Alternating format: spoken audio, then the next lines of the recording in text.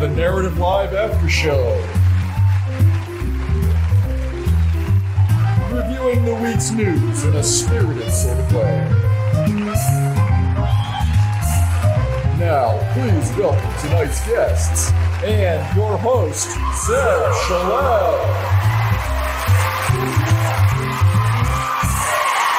Look at it, canned applause music. It's really nice. Because you deserve it. You deserve some canned applause.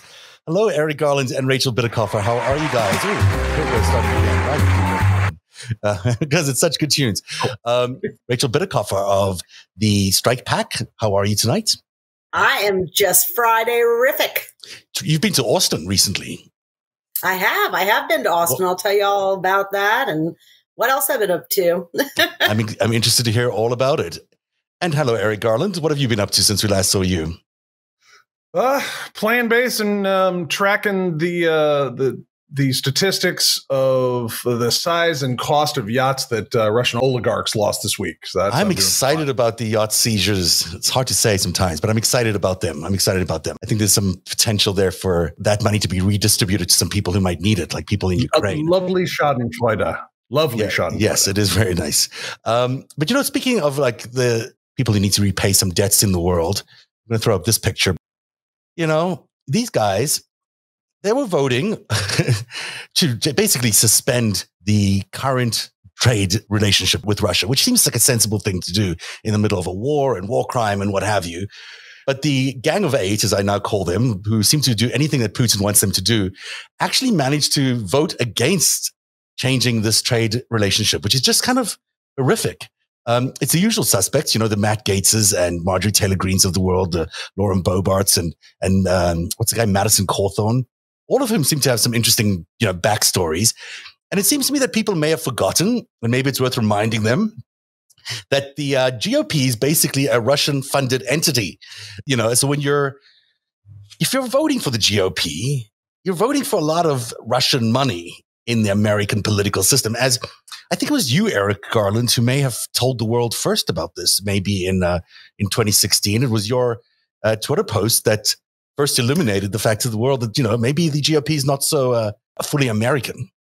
Well, hold on. I was about both sides had propaganda aimed at them and that Russia has intelligence services that love to do that kind of thing. I still had a lot to learn about the funding. Like, I absolutely didn't know what the NRA had taken in that many lifetime members from Russia, a country where you don't have gun rights. I thought that was delightful. I still had, in December of 2016, I still had that to learn. So there was a lot to learn, but still you were one of the people who are out there in the forefront, telling us that Putin's a danger to the world, telling us that Putin is trying to mess with American democracy. But it seems like there's some sort of collective amnesia going on in the minds of many voters in this country who still have not quite concluded that they can't be in favor of Ukraine in the war, but also in favor of the GOP, because those things are kind of like, they're antithesis. I mean, they can't, they don't fit into the same argument. You can't be pro-Putin by being pro-GOP and pro-Ukraine in the Ukrainian war.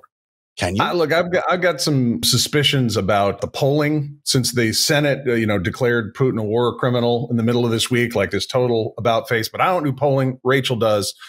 If you know how this is polling, it seems like the whole Ukraine thing is pretty popular. But kicking that, it does seem like it is. Rachel, I'm really glad you're mentioning that. I mean, I just saw some survey data today too, and it was framed in such a way as to highlight the bipartisanness of the Ukraine response. And it is true. I mean, especially by today's standards, this is a kumbaya like moment, right? We're seeing Republicans and Democrats pretty much universally working together to really heavy hand. I mean, we've economically nuked Putin basically, right? Basically. And so you could look at that data and say, God, this is great. But the fact of the matter is, Zev, if you take it and put it into a broader context, it is way too low.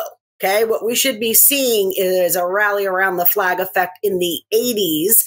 George W. Bush, even though he, all the divisiveness of 2000 and the midterm was coming and the recession was hitting, it was just a very terrible environment for him.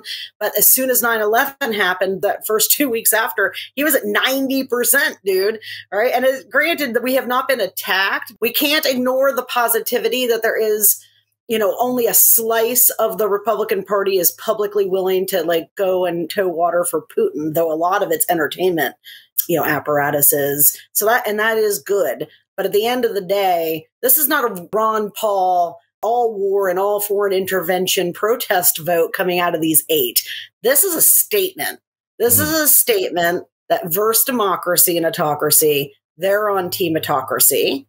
And these are not inconsequential people. They're not the squad that have no actual influence in the party. They don't chair committees and have huge fundraising and grassroots reach. Like, we're talking about this situation where 8 Republicans have basically publicly declared for Putin now, and we hear nothing from the Republican leadership about it. There doesn't seem to be any appetite to take them on this. And it's a cancer. It's going to spread as the longer this invasion lasts and the longer right-wing media has to shape public opinion.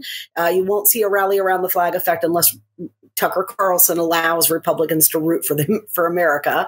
And it's dangerous. I think it's so important what you're saying, because basically, even though there are people in the Republican Party that are, Ben Sass is one of them, who are so pro-Ukraine, you can't stomach it even. But the reality of it is they've not changed. They are still the same GOP. I mean, here's Madison Cawthorn, who came late to the Zelensky address. There's some things you can be late to, maybe not the Zelensky address. He comes in, he calls Zelensky a thug, and then he says emotion should never guide our foreign policy after missing half of Zelensky's speech. I mean, this is a guy who we still don't quite understand why he landed up going to St. Petersburg on a mystery trip to a casino and how he met his Russian wife. Point of order, after Putin had outlawed casinos. Right. I have to put Putin outlawed casinos in 2009, and I know that because these guys are very tricky. They sold off all the gaming equipment around the world to these various other people's casinos. And guess what? This is going to shock you, but that stuff was hackable. I know, because some of it ended up in St. Louis at the casinos here. We have 4 Russian mob dudes who rolled in from Sunny Beach Isles, and it was a very slick operation. Most, you know how there's lights above slot machines and whatnot, boop, boop, boop, boop, keep your attention and whatnot. And then there's the reels that spin. Well, normally those are on 2 different computer processors that generate 2 different random numbers. The Russian ones that they sold off in 2009 only had 1 processor. So if you could see the light pattern, you're also getting an image of the randomness behind the reels. And so then they dispatched teams out to go observe. They would have 1 guy in a hotel room, and they'd have somebody film it, and they would scan it, and they would figure out which machines were about to hit, and they'd rip them off then. And they had to outlaw gambling in 2009 to distribute that equipment around the world. Madison Cawthorn says that he just happened across. He went snorkeling from Estonia. He was on a trip to St. Petersburg with the casinos that had been outlawed, and just happened to meet a girl. I did look this up. There are ferry rides from, I think it was Sweden that he was vacationing in. And there are ferry rides from there to St. Petersburg. I mean, they take it overnight. You have to spend like a whole night. And they apparently went for the weekend. So, it's a long way to go just to play a game of cards. You mean one doesn't just end up in Russia? Yeah. And then he lands up with making out with a chick at a casino that's been outlawed. And he's an American. And if you are going to end up in Russia, like say for an incidental basketball game, for fuck's sake, do not take pot with you. Okay. It's Russia. God knows what he took with him. Carrying on one of those trips? Well, there's a big headline. Zeb, why don't you fill in? No, you go ahead and tell everyone. Okay, but it's a big headline all week. There's a WNBA star who was stopped coming out of Russia, and she had all she had was a vape. So like she's probably in California or whatever, and there's pot everywhere, and it's for fuck's sake, people don't forget, like Russia, Florida, Texas, those are third world countries. You don't want to take a vape there. Well, they've got no judicial system, right? You don't really want to be going to Russia if you're an American anyhow, except if you're Madison Cawthorn. The drug laws in some of these authoritarian, not even necessarily authoritarian places, like Thailand, are so strict. You're looking at like 20 years. So never, ever, ever take drugs internationally. But you could get easily caught up in a legal case there, as I think she does. I think the reason she's in jail has got a lot more to do with the war than anything else. I mean, it's not. No, I actually tell you what, I think it's the opposite. I think they are like so zero tolerance about drugs Remember the kid In that Russia? got like, Russia loves drugs. They're mob state. well, I mean, not for the people though. Oh. No, I think they do. I think they love their isn't that where they make a lot of drugs? I feel like the Russian mob are involved in those kinds of things, gambling and drugs. I feel like that's kind of stuff they do. I don't know, but no, this is hashish. This is like vapes with a little bit of weed in it. I think it's legal. Not in Thailand or some of these other countries. Like a little vape, guys, could be 15 years in like a third world country prison. So do not do that because you live in a liberal democracy. You don't want to go elsewhere. Yeah. Returning to Madison Cawthorn, he got to Russia and picked up a friend who was a U.S. serviceman who was there to meet him at the casino, former U.S. serviceman. They became really good friends. And then a few months later, I believe, the said U.S. serviceman arranged there's an exercise craze that everyone's crazy about. You lift very heavy things. It's called CrossFit. So anyhow, so he arranges a CrossFit event where it was engineered for Madison to meet his new Russian wife at this CrossFit event. So it was an entirely fake CrossFit event. Of course, he's in a wheelchair, so there's that too. But nevertheless, that's how he meets his new Russian wife. They get married for a year. He subsequently divorced after I think it occurred to him that maybe he was married to a Russian asset. I don't know. And maybe he still likes the Russians. I don't know. But it does seem to me that the whole GOP from Moscow Mitch on down, this is the Republican QP. It's the G. Well, look at the tell with the sanction list, right? I mean, they list like 12 people, 15 people, and not one of them is a Republican. So that's kind of telling, don't you think? It's very telling. Now, I'll show you something else. Remember this? You guys might remember this moment. Yeah, oh God, I'll never forget. Oh my God. I want nothing. Oh my God. I want nothing. I want no quid pro quo. Tell Zelensky to do the right thing. This is the final word from the President of the United States of America.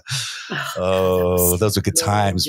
Such a good president. Can you imagine? Some crazy shit, didn't we? Yes. We did. And we need to remind people that this is a bad thing to go back to. We do not want to go back to an era of Donald Trump and the Republicans running the country. They were terrible at it. They did an awful job. We can't go back to that. We can't go back there. So if there are people still, having maybe ideas that they support the GOP in any way, we need to stop that. We need to just, I think someone said this week, it was a time for choosing, if I'm not mistaken.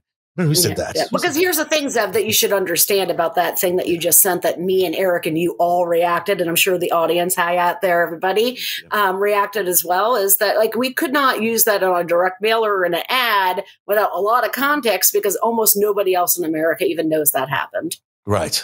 Which thing are you talking about? The ad or the... Yeah, just the fact that Trump, the whole thing with the quid pro quo through the Zelensky gate. Did you guys remember what that was about? The memo. Like most people never watched any of the impeachment stuff. Yeah. They never sought any news or information about it and don't know any of the revelations. They don't know any of the shit like Giuliani's conversations in the restaurant with the ambassador, the shakedown there, like that kind of stuff. People, I think our folks just assume everyone knows this thing happened. And actually 80% of the population at least 80 has no idea that ever happened. What was this, Eric? Can you remind us what the quid pro quo was, just so we remember? Well, I'm not sure if that was a real, that image was real or where that came from, but that's a real thing. It's real. So, Eric, just to help you, when Zelensky Gate was first breaking, and then like and Vindman whistle blew, right? Like Trump had to come and give a statement, or he chose to come and give a statement, and he was going to address the press, and they were going to be asking about quid pro quo. I give you these weapons, you give me support in my next election. And so he had to make himself, I shit you not. The reason we have this is because the White House press corps is basically saturated around in terms of camera. And he was walking up to the stage with this pad. And this is just a close up of him standing, getting ready to address them and looking at this pad. Those are his actual speech notes. But it's interesting what you point out there, Rachel, is we shouldn't gloss over this fact that Donald Trump did not want to give the Ukrainians weapons, as you pointed out last week, I think, Eric, unless they supported his investigations into Biden. Which is, fast forward a few months, and here we are at a war where those weapons could have been very helpful to the Ukrainians. This goes back all the way to 2016. And the Cleveland RNC. I think we've talked about this on at least one other episode of the show here. That's specifically what Paul Manafort got in there and wanted to take out. And no shock there. That's something that Putin wanted out because this week I saw a video of the Javelin hitting a tank for the first time with all of its AI guiding systems. And it just kind of like boop, boop, kind of floats around the battlefield and figures out exactly what it's looking at, and whoop, bam, like spiking a volleyball. Those things are neato, man. Yeah, and the switchblade ones, those are really good too. I mean, and the NLAWs, I like the NLAWs as well. Yeah. So those are necessary. So there's a reason that Putin didn't want those on the field because apparently they're very hazardous for tanks. But, this was the exchange that Donald Trump was willing to make. So if you're going to be a Donald Trump supporter in the next elections, keep in mind that the kind of thing he will do is stop arming the Ukrainians in exchange for some dirt on his opponent, which is basically what he did back then. Or let the Kurds get slaughtered with the hopes of building a hotel in Turkey, shit like that. Yes, exactly. Exactly. Remember that? Then there was this guy. This was the ambassador. I guess this was our ambassador to Ukraine. Gordon Sondland. He loves your ass. Gordon Sondland, the guy who was talking to the president in his special outdoor cafe skiff. Yeah, he was actually the ambassador to the EU or NATO or something. EU. He was the ambassador to the EU. The ambassadors in Ukraine weren't doing their job, as you remember, because they were going to go through some things. So in came the EU ambassador, a friend of Donald Trump, so also a billionaire who owns hotel chain or whatever it is that he owned. And he was the one who's Zelensky loves your ass, as you might recall. That was the comment there. And they had that really inappropriate conversation in that patio, as you point out. So there's a lot going on in this in the history of Ukraine and Donald Trump. But before I leave it, I should just mention a couple more.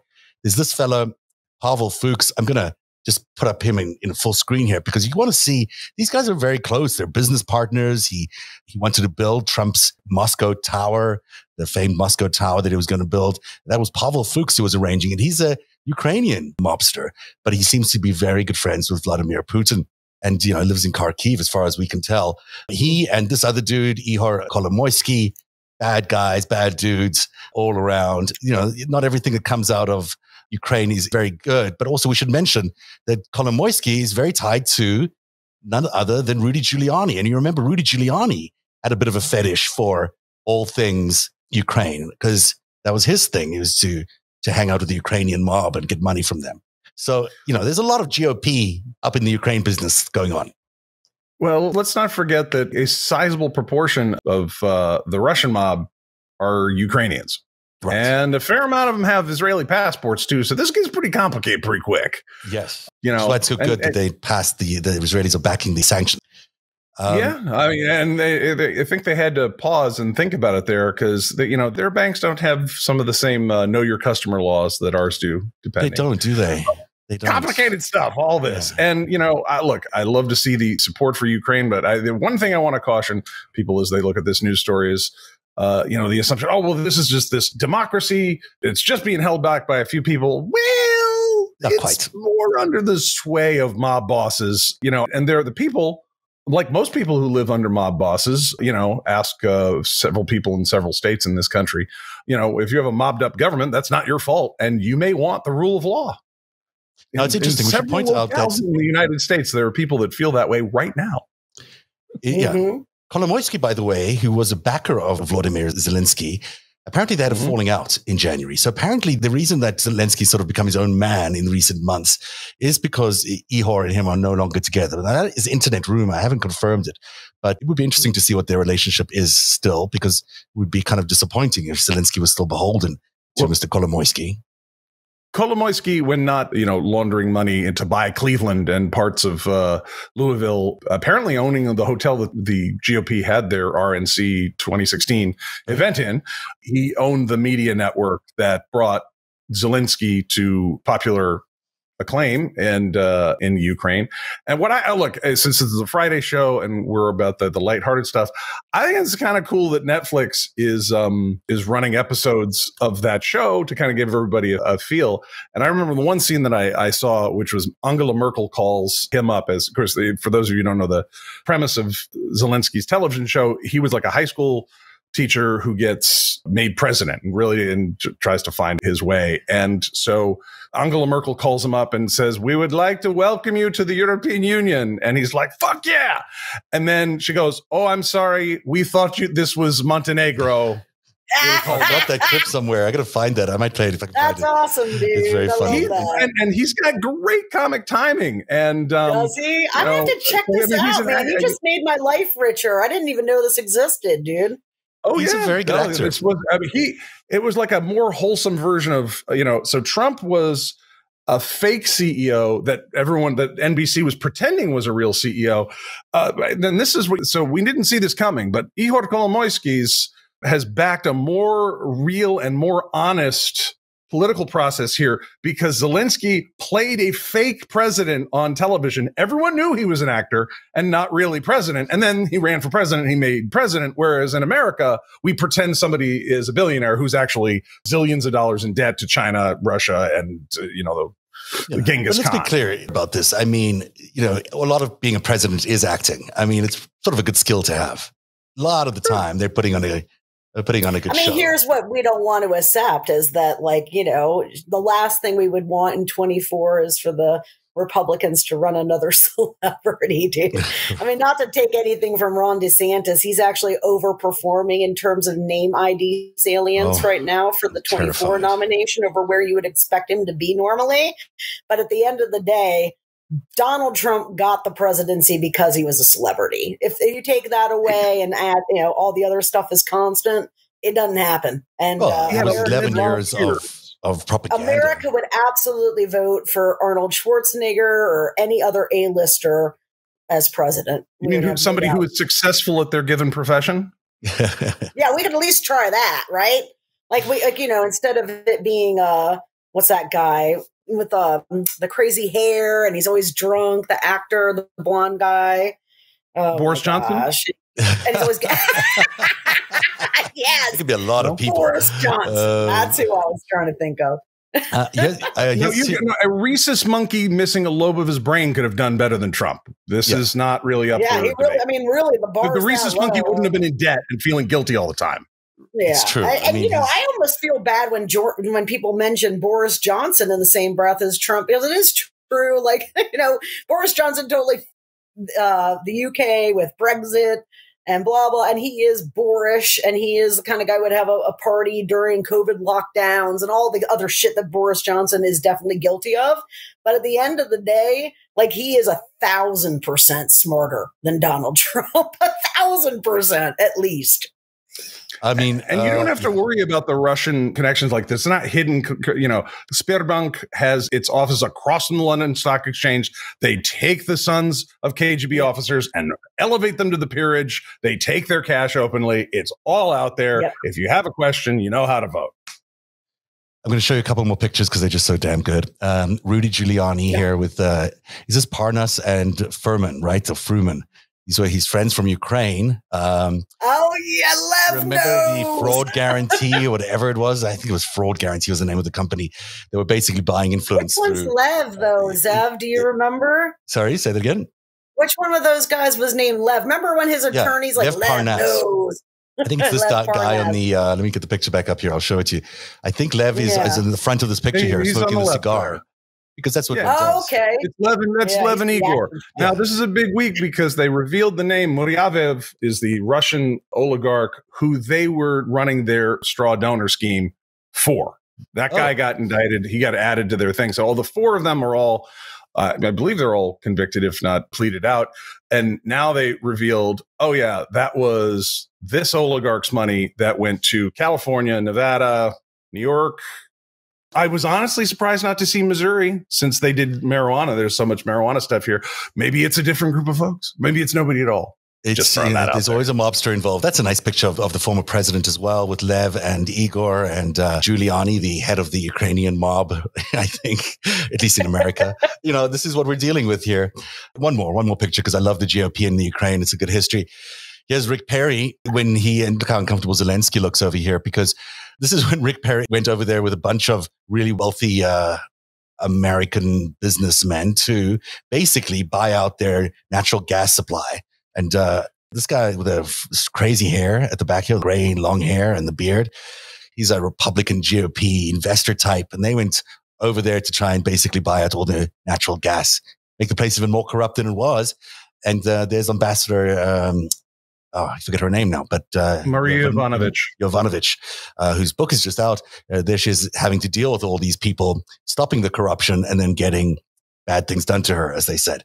So wasn't it too that Perry was sent in Trump's stead because Trump withheld his personal visit because Zelensky didn't, I think so, toe the line on the extortion deal? The visit would have been Zelensky coming to the U.S.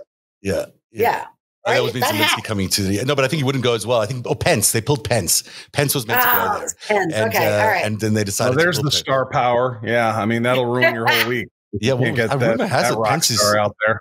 Pence is thinking of a run, and apparently he's been having conversations in. He ought to start running in Israel. Apparently. I mean, so is Andrew Cuomo, right? Like, I don't know if you guys saw that. I'm like, who the fuck is around these men, man? Someone's got to tell these people the motherfucking truth, right? Like, how echo chamber do you have to be Andrew Cuomo right now? And think, you know what? I'm going to go and enter the Democratic primary. Why is he going to do that against Biden? I mean, that's insane. That's just insane. No, the Democratic primary for the governorship of New York. Oh, that I can see him doing. I could see him trying to pull that off again. I mean, he's that kind of crazy. He's that kind of. He should check out. I don't do political ads, but if I did, I would just down here in Virginia and see how that went for him. This isn't the Republican Party. Sinema is meant to consider a run for presidency as well. Apparently, that's what she's up doing all the time. So who knows if we'll have a completely uncontested Democratic primary this year. Let's talk a little bit about DeSantis and Trump because, boy, oh boy, I'm a little concerned. The love affair with DeSantis, even amongst the so-called left-leaning press, is a little much. You know, they're glamorizing him as some sort of intellectual, I guess, is what they're describing him as the intelligentsia of the conservative movement. I mean, this is not what he is. He's a corrupt, indecent man who's pushing Nazi type rules in Florida. Tell us about what's going on with him and why he's such a rising superpower, Rachel. Yeah. So, within the Trump world, like the MAGA, active Republican, card carrying, still fucking trying to elect these people world, there is no doubt in my mind that there's a very small and increasingly small-ish contingent that believes Donald Trump is viable, right? And they're definitely grooming. DeSantis is both grooming himself, and I mean quite that literally. He's adopted Trump's like frumpy look, and he's trained his hands to do all of Trump's little things, and he's even affecting his voice. I mean, it's really crazy, but it's very shrewd. And a lot of people see DeSantis as the guy that will go in there and dismantle the Justice Department, weaponize it against our opponents, do shit like that, but will do so in a controlled, sane, media acceptable way. And what's really good about it, though, is this. DeSantis and Trump, like one man enter, two men enter, one man leave, right? I mean, it's just a fucking fact. And Trump's not a person that... he's never been threatened for dominance for the Republican Party, and now he is, and he knows he is. I was just tweeting yesterday, in the far right, they're already talking about how much better DeSantis is than Trump on all these most fascist important elements to them, right? Like the ability to suspend law and declare martial law and, round people up and shit like that, right? That's the shit that they want. And they are definitely adding their voices to let other voters know that the buck should be passed to DeSantis. So DeSantis is twice as dangerous as Trump because he's going to be coming into a system that is already destroyed, essentially.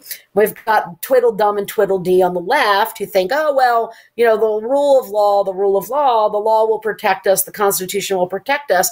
And it's like they've never examined a society that has collapsed from democracy into some other form, because the first fucking thing that happens is the law gets suspended, right? Or it gets overridden, right? And to rely on it in the long term, any plan that has Republicans in control and administering a fair rule of law system under these conditions is just unicorn dust. And DeSantis is extremely dangerous in that regard. which brings me back to this idea of you can't be in favor of the Ukrainians who are pro-democracy and still be pro-GOP. I mean, these things are not, they just don't exist in the same universe. I mean, the kind of laws that DeSantis is trying to introduce in Florida are draconian at best, but they're also, they're laws to investigate voter fraud when there isn't any voter fraud. And they have a whole new police force to investigate the voter fraud because they want to manufacture the voter fraud. There's the don't say gay laws. There's the anti, what is it called? The THC? THC is not that. What is it called? Racial something theory. I'm sorry, what? The race something theory. What is it called again? Oh, critical. Yeah. Critical race theory. Those are, by the way, I really need to make this point, guys, because we're sitting here 20 years at least after ALEC, ALEC, American Legislative Exchange Council, really got humming. And what that does is it creates model legislation, and then they introduce. So people think the Republicans are incompetent and they're not getting any government done, where they're getting a shit ton done in places where they have full control. And and what they're doing is CRT bans, laws that are allowing child protective services to investigate you for child abuse if you accept your gay child or your trans child, right? They're literally weaponizing the government to come after you for political purposes. It is supposedly the antithesis of conservative orthodoxy. Just to be clear, they're saying that if you are a parent of a transgender child, they can send child protection services and take your child away. Yes. Because you've been so you have two choices. You can deny your kid who they are, and you can let them get destroyed emotionally, right? Because, I mean, the suicide rates for trans youth, it's right. Super. Or you can risk a neighbor, a friend, a teacher, a relative, your Trump uncle, calling CPS and sicking. I mean, imagine the trauma that these poor kids and these families are going to go through under that. And it is weaponizing control of the state to turn the state into a weapon for political purpose. That's what that is. And we should really make sure we keep the focus on the appropriateness or not of that kind of role of government in a democratic society. You know who does that? Vladimir Putin does that. You know who's pushing all this anti-gay agenda. So, you just can't be pro-Ukraine and pro-GOP at the same time. You just can't do it. Eric, what do you think of DeSantis? Do you think he's going to have a real go of it here? You know that part of the world. No, I think he's the Russian mob backup plan, because the Russian mob it doesn't own every place on earth, and it doesn't own every single corner of the GOP either. There's other, foreign elements in there, but they own Florida. They own Florida, sure as they own. That's for sure. Moscow. And look, their last asset, Donald Trump's, on the way out, one way or the other. And, DeSantis is the backup. And so he's being, pitched as part of the horse race as being the backup. But something tells me that DeSantis might not make it all the way to the dance in 2024. I imagine we'll find some dirt on him by then. I don't know. He seems like he's got I feel like we're talking past the sale with a lot of the individual problems of GOP policymaking. These guys backed a violent coup d'etat against a democratic government, and until the people behind that have gone to prison after being tried in a fair judicial system, I really don't have much else to discuss. I'm in the intelligence community. I'm here for national security. I'm not partisan. I don't want to be, and I don't want to frame things as partisan. But here's the deal. There's one group that backed a violent coup d'etat, and there's one group that didn't. And that's it. Everything else is frosting on the birthday hot dog there. Were you as surprised as I was to Eric, see? Of course, it's not just that it was a thing that happened. It's that it's a continued thing that they tried to block the investigation of, to cover up their own crimes, and I have no doubt they intend, if they take control of the federal government. I mean, look at the abuse of the pardon system under Trump. It's so astounding. Even if that was the only thing you ever knew about the Trump administration, it is disqualifying, impeachment-worthy, prison-worthy shit, right?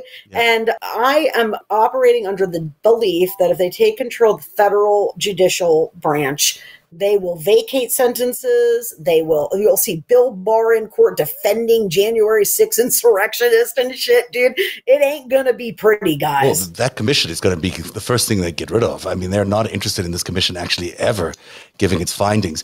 But you're right. Why is there an investigation still underway, we found out today, into Hunter Biden, and not an investigation underway into Roger Stone? I just don't understand hold on. There's a cubic quintillion of investigations in Roger Stone for 40 minutes. It's just they put up, look, Hunter Biden has been doing business with folks all over the world. Not all of them especially clean characters. There may be reasons behind that. Oh, it's fine. But that don't mean that Roger Stone ain't under investigation. Did you guys not see the Danish film crew that they had following him around? Where it was on January 6th, and I thought, why would you do that? Why would you want court admissible evidence? Unless you're going to win, and then you want to build the myth-making around that, which is a hell of a gamble, because now we have video of these assholes. There's a great on the day of leaving town in a hurry. Two big things happened. We got to get out of here. Yeah. It's really what it was. Two big things happened on January 6th, in addition to the violent coup d'etat attempt. Of course, Georgia elected 2 Democrats, a black guy and a Jewish guy, and they put up Merrick Garland's name for Attorney General. And Roger Stone is on that video from the Danish film crew saying, oh God, it's Merrick Garland. Oh, that's going to be bad. He knew. Oh, you mean the guy that they screwed out of the, the guy who prosecuted the domestic terrorism in Oklahoma City? You mean that Merrick Garland? You mean the Merrick Garland they were going to put on the Supreme Court? Garland, right? Yeah, no shit. People who don't understand how DOJ works, especially in this case, Eric, and I'm interested in your thoughts in this too, because you probably do follow a lot of the federal docket and understand the general norms of it. So, yes, it is normally impossible for us not to know when a federal investigation is going on. But what we were looking at for Garland, his decision calculus requires him to, and I disagree with this norm, but it's a norm that we don't go backwards and prosecute other political, especially presidents, for behavior, right? He has to cross that norm. And I am fervently believe that if he fails to do that, we're already sunk. It doesn't even matter, because if you have no rule of law, you have nothing. So he has to do it. And my assumption is that they're trying to keep that hidden by allowing the select committee kind of to be the forward-facing grand jury component of the investigation. And so I was kind of like to hear your thoughts on that. Sure. The structure there, the FBI and grand jury stuff is going to be secret by nature, and rightly so, because you don't want people destroying evidence or intimidating witnesses or any of that. So that's going to be behind the scenes. This is so important.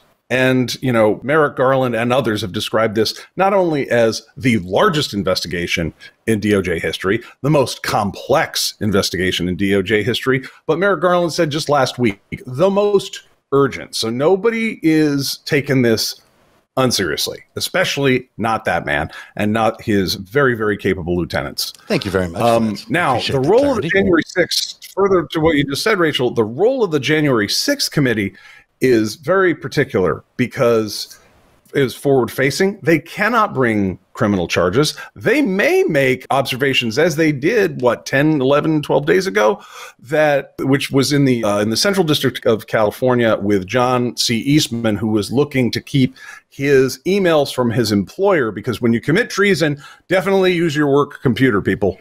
Solid OPSEC.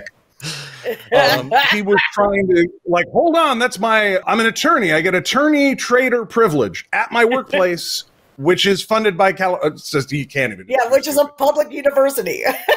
Public university, Chapman University. So the, Benny Thompson et al., the January 6th committee, full of attorneys, full of prosecutors like Adam Schiff, who've put away espionage cases, come out and go, oh, will allow us to retort. Actually, that's not privileged. Here's why: crime fraud exception.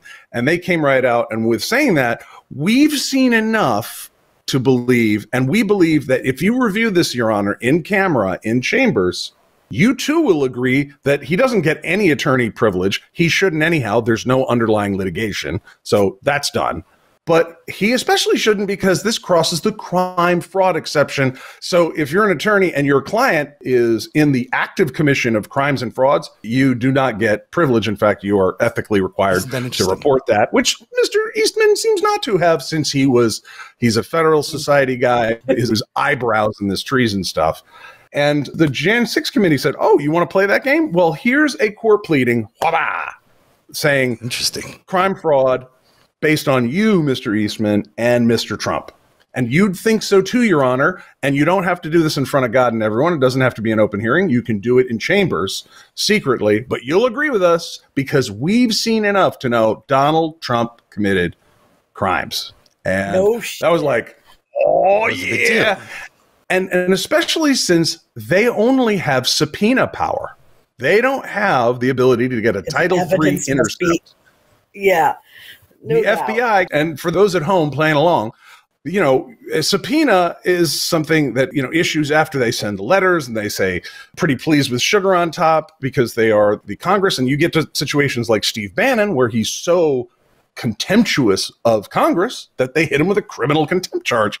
But that takes a while, and you have to put it before another grand jury because the way they can collect is public, and they can do it through subpoenas and letters of request and all this. The FBI is not so constrained. They can have a secret investigation. They go lawfully to a court, and they get a Title III warrant for everything to, you know, searching through your bank records, your apartment, your phone, contents, who you've WhatsApped. And you don't find out about that until you get hit with a grand jury indictment. Right. So to Rachel's point here, the role that the Jan 6 committee has done is publicly, they're able to go out and go, hey guys, look what we found. The slow, you know, very shallow way. Like, if you know the difference in what these two, you know, institutions can get for information, and they're like, hey guys, we basically just say pretty please to all the people you've heard about and don't do anything in the back room, and we think that there are criminal charges. Wow. I think there's no way that the FBI, the U.S. attorney's offices, dogs are hungry, indictment. We can hear let me ask you a question here then about all of this. Do you think that the fact that we're at war essentially with Vladimir Putin is playing a role in whether we're proceeding with the charges against his man here in the United States, Donald Trump? One of his men. One of his men, yeah. I mean, I would think that might be a factor. I don't know. Remind me of your dog's name again. Hamilton. Is that his name? Hey, Hammy. Hammy. How are you, Hammy? Lay down. Ginsburg, lay down.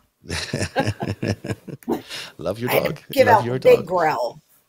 So do you think there's anything in that, that Putin might be a factor in the charging of Donald Trump and company because we're at war with a guy. Maybe we don't want to give him extra reason to be upset. We've been at war with them for 20 years. Yeah, we have been. I mean, they've said we're the main adversary. They've kept it up. So, and we certainly. I was going to mention something else that we have in our back pocket. That remember this guy? He was kind of a big deal during the Trump years. Galushin was his name. Remember him? Rumor has it that we have him in custody. This is him and Vladimir Putin on a different day, where they made a cake for Donald Trump. So subtle. So subtle. Oh my Make God. America great again. Apparently the dude's in custody. In American custody, he's very good friends. What did he do? Just being a douche on Twitter? What were the crimes? He was involved in some sort of fraudulent scheme to defraud companies because they were running up, I don't know, they're running up some fake. It was he did a Russian Putin-y guy thing. And then he decided to come to America. He came to America and got arrested. You're bottom barreling at that, you know? Yeah. So I got to tell you, this guy is really close to Vladimir Putin. The fact that we have him in jail must be a really painful thing for Vladimir Putin. And also, this guy's very knowledgeable because he knows exactly the back work, the entire working of the entire disinformation effort. Us in 2016, he was involved in. So interesting, just worth. I know. I came across that picture with that cake, and I thought I might as well show it to everybody because why not? Okay, and to note the date, 2015. Just kidding. Say that again. I missed what you said. Now I'm pro-torture, I'm totally kidding. It is 2015. It is. Sorry, you're right. Absolutely right. 30th August 2015. Can you believe that? I saved this photo way back when, and then I was like, I couldn't find it for a long time. And suddenly I got my computer back today, and it showed up. I was like, where did this come from? So there you go. They telegraphed their moves there. They were not at all subtle. And Galushin's account was always not very subtle. It's always been Hammy, how are you? It's Hammy. Oh, we like Hammy. Maybe I can do it this way. I can show Hammy on the big screen. Hello. Hey, Hammy. What's up? Hi, Hammy. Hey, he says, hey, guys. He definitely wants some attention. I have my mommy back. You can have her back in just a few minutes. We're just going to play one more game. We're going to play Name That Yacht. Ooh, fun. I don't actually know the names of these yachts. I hope bet someone Eric's else going does. to kick our asses on this, dude. I I bet don't you know any will. of these I guys. might. There's two of you here. Hang on. Where's my yacht pictures? Oh my gosh. I can see Eric's gunning for that shit too. I always like another like person that loves competition, Eric. I don't know. I don't know the names one. of these nuts. That's the Dirt Mall one. He got that at a flea market. Yeah. That's that's the Lady M from Alexei Morashev. Crew of 14, 6 guest cabins, $27 million. Am I right? 27 million. Wow. That's not bad. I think you're right. I mean, I've only got the photos. I've got no names in them. This looks like incredible. This is a fortress. Like knows, dude. This is a fortress. Yeah. I know about their slot machines. I know about their keep them coming. Oh, sorry. Here's the next one. Sorry. Nothing brightens my weekend. Oh, that's the big one. It's big indeed. What the hell's going on? That's the big one. That's the SYA, the Sailing Yacht A from Andrei Melnichenko, $440 million. Those are the tallest masts in the world, 469 feet, 8 decks. It has multiple elevators. And now multiple elevators? How many floors does it have? Multiple elevators. So is it a yacht sailboat? Is that what that is? It's like a floating fortress. It's a military installation. It's a floating human trafficking device. Yeah. The tallest in the world. I mean, I've never seen that before. It's like it's got the sails, you know? So it's like, you know. Somebody's compensating for something on that ship. A little bit. Yeah. A little compensation going on. All these yachts are a little bit of compensation. All say he wishes. Who's this? What's this yacht? Is that the Valerie? I think it could be Chemizov. I think it could be the Valerie. Damn, Eric, I'm impressed. 279 feet, 140 million, I think. 140 million for that? Are you serious? Why? Have either of you guys ever been on a yacht? I've been on a yacht. I've never been on a yacht that looks like that. But you've been on a yacht? That's cool. I've never been on a yacht. I've been on a smallish yacht, not on this thing. This thing. I want to be on a former Russian oligarch's yacht. I want to have a big ass party on that thing, dude. We should send it to Ukraine and people can live on them while we. They really should. That's what I exactly think that they should do. I think they should take all these yachts and turn them into refugee housing. I think so. I mean, why not? I mean, what else are we going to do with these things? And certainly the Ukrainians should take full advantage of them. So what's this one? How many cabins we got there? Is that Igor Sechin's? Is that the Amore Vero? I'm sorry. This is actually the Valerie. I got it wrong. The previous one was the Amore Vero. Oh, okay. That was Igor Sechin. So, and this that was they were within 10 feet of each other. 278, 279, and 289. So this is Sergei Chemezov's Valerie. So he's the former KGB officer, because that's how you roll when you're a former KGB officer. Well, I'm going to call it the teeny weeny, and it's a double entendre. And there's one last one. I don't know who owns this yacht here. This is the Lady M, I'm afraid. I'm sorry. We got a little bit wrong. Okay, I actually do like that one. I mean, as far as these things go. Yeah. This is Alexei Mordashov. The thing that matters the most is that top front deck. I mean, it's got to just have, I want a really nice patio space up there if I'm going to be cutting through the waves. Oh, yeah. You really are imagining your life as a Russian oligarch, aren't you? Wouldn't it be nice to spend a day as a Russian oligarch? Well, they no longer have their yachts. Even some of their planes have gone. The Canadians have impounded one of their giant Russian cargo planes, and it's being used now in the service of the Ukrainian army to ferry gear and survival stuff to the Ukrainian army. So if that's a trend, maybe they can do the same thing with their yachts. Seems like a good thing to do. We're out of time, but we should remind everyone at the end of the show that if you can't be in favor of the Ukrainians and the GOP at the same time, they don't make any sense. That's my thinking. Rachel, give us some last thoughts and where people can find you. Oh, we've got to pay your ad. Yeah. I mean, last thoughts for the week. Here we are. We're on week 3 of the Ukraine invasion, Russia.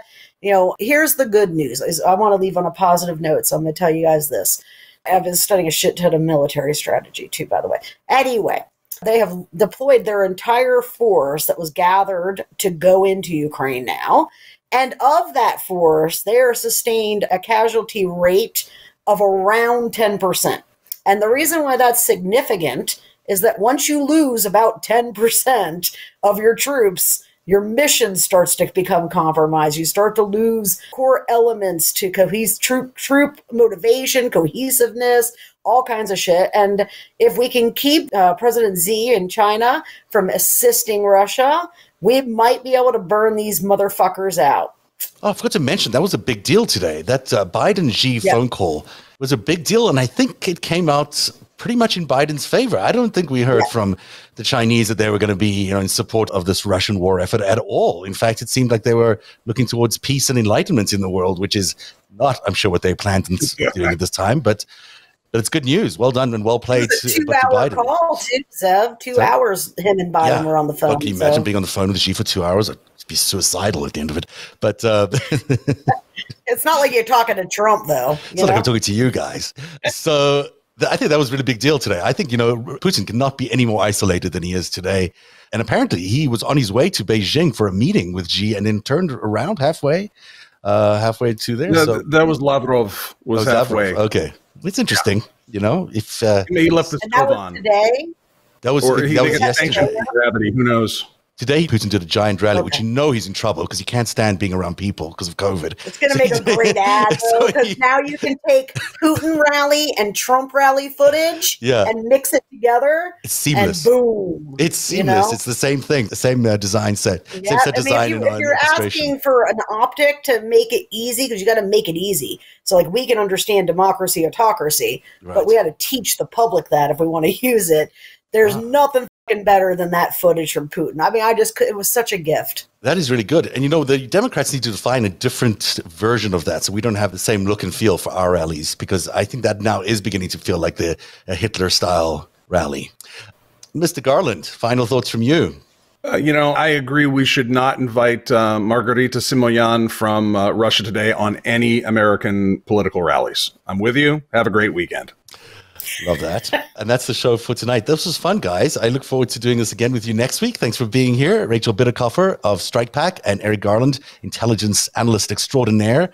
And also your podcast is available on your Patreon, which people should check out, right? Yeah, Eric? And on Apple and Spotify, our new episode dropped this evening. So Game Theory Today. What's on that? What's on there today? What are you talking about? Let's see. The big stories were us seizing the yachts, so that's where I knew some of that stuff.